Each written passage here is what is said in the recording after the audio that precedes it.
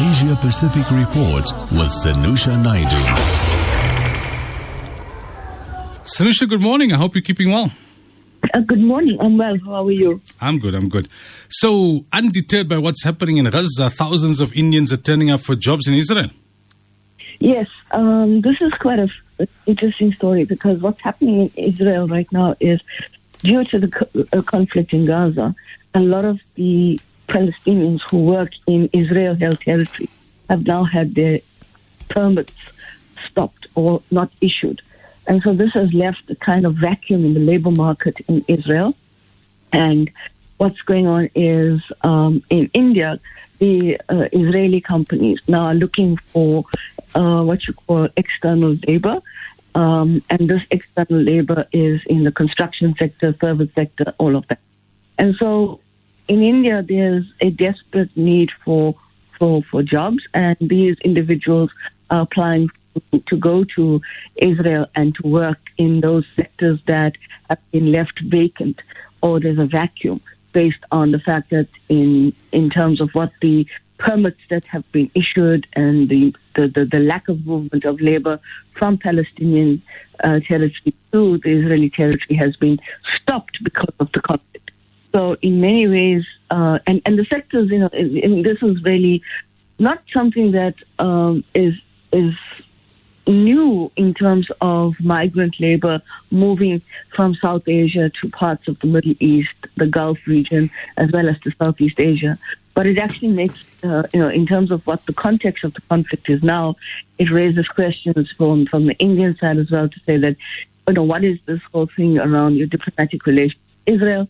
But also it raises questions around, how safe is it for these migrant laborers to be actually going to work in Israel, and in terms of what impact this will have on their lives. And it's also something that needs to be noted, that the remittance that these migrant laborers bring back to India or wherever is quite important for taking care of families, etc. So you also have to look at it in the context of the economic condition as well, or the economic context of India, where people are desperate to find jobs and they're moving out of the boundaries of India. Now, Asian exporters are facing more Red Sea risks after the US-led attacks on Houthis, and alternative routes are adding to the high costs. Yes, so the Red Sea has become quite a maritime footpoint because this is where most of the heavy traffic takes place in terms of shipping lanes. And the current conflict, or the current tensions and attacks by the US and UK on Houthi rebels and vice versa has now made that maritime area, that ship lane, very dangerous. So for countries in Asia, particularly in terms of their demand and supply, their shipping routes, their export-led routes, etc., that becomes quite an important point of moving goods and services. And so this now has led to an impact on Asian exports. So especially to Europe, especially to parts of the US, to North America, and of course to South America. And this has now created an impact in terms of how this impacts on economic growth of these countries, but also in terms of economic development, but also in terms of returns on investments and trade. And so Asian exporters, like everyone else, is feeling the pinch here, because as the conflict or the tensions in the Red Sea intensify, there's a blockade. And one of the things that's fascinating is that the Houthi rebels have also made this statement not long ago to say that what's going on there is that they won't allow certain of the ships, that's your big cargo ships with massive amounts of cargo to enter or to leave through the Red Sea, to use it as a trade base, especially ships that are from the US and the UK. So there've been some kind of relaxation to allow ships that are coming, especially those owned by Asian companies. But it's very difficult to determine how they go about doing that.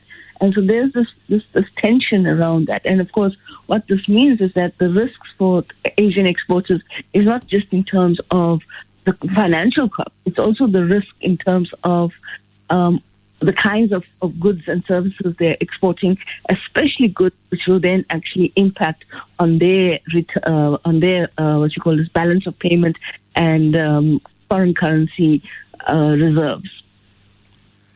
So Modi is under fire for the controversial decision for opening a Hindu temple in Ayodhya ahead of the key elections.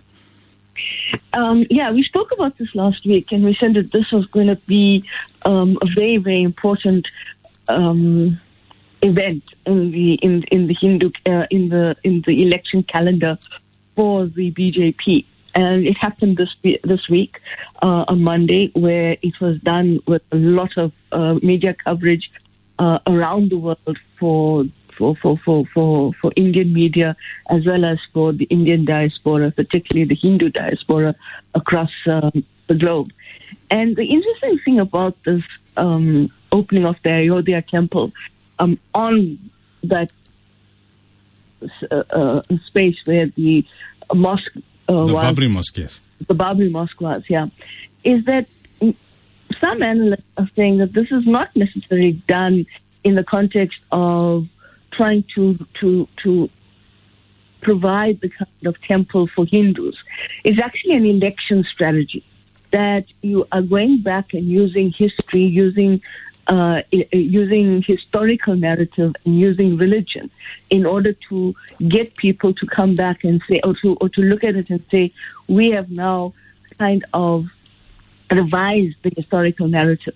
We've kind of reclaimed the narrative and reclaimed the cultural hegemony over this space. And it's going to be an election tool in order for the BJP to go out and say, look, we've done something that no other a government in India was able to do, and mainly use that as a tool and an election strategy against the Congress party or any other opposition that basically will be contesting. And I think that in itself, in terms of what this is, what the real intention of opening up the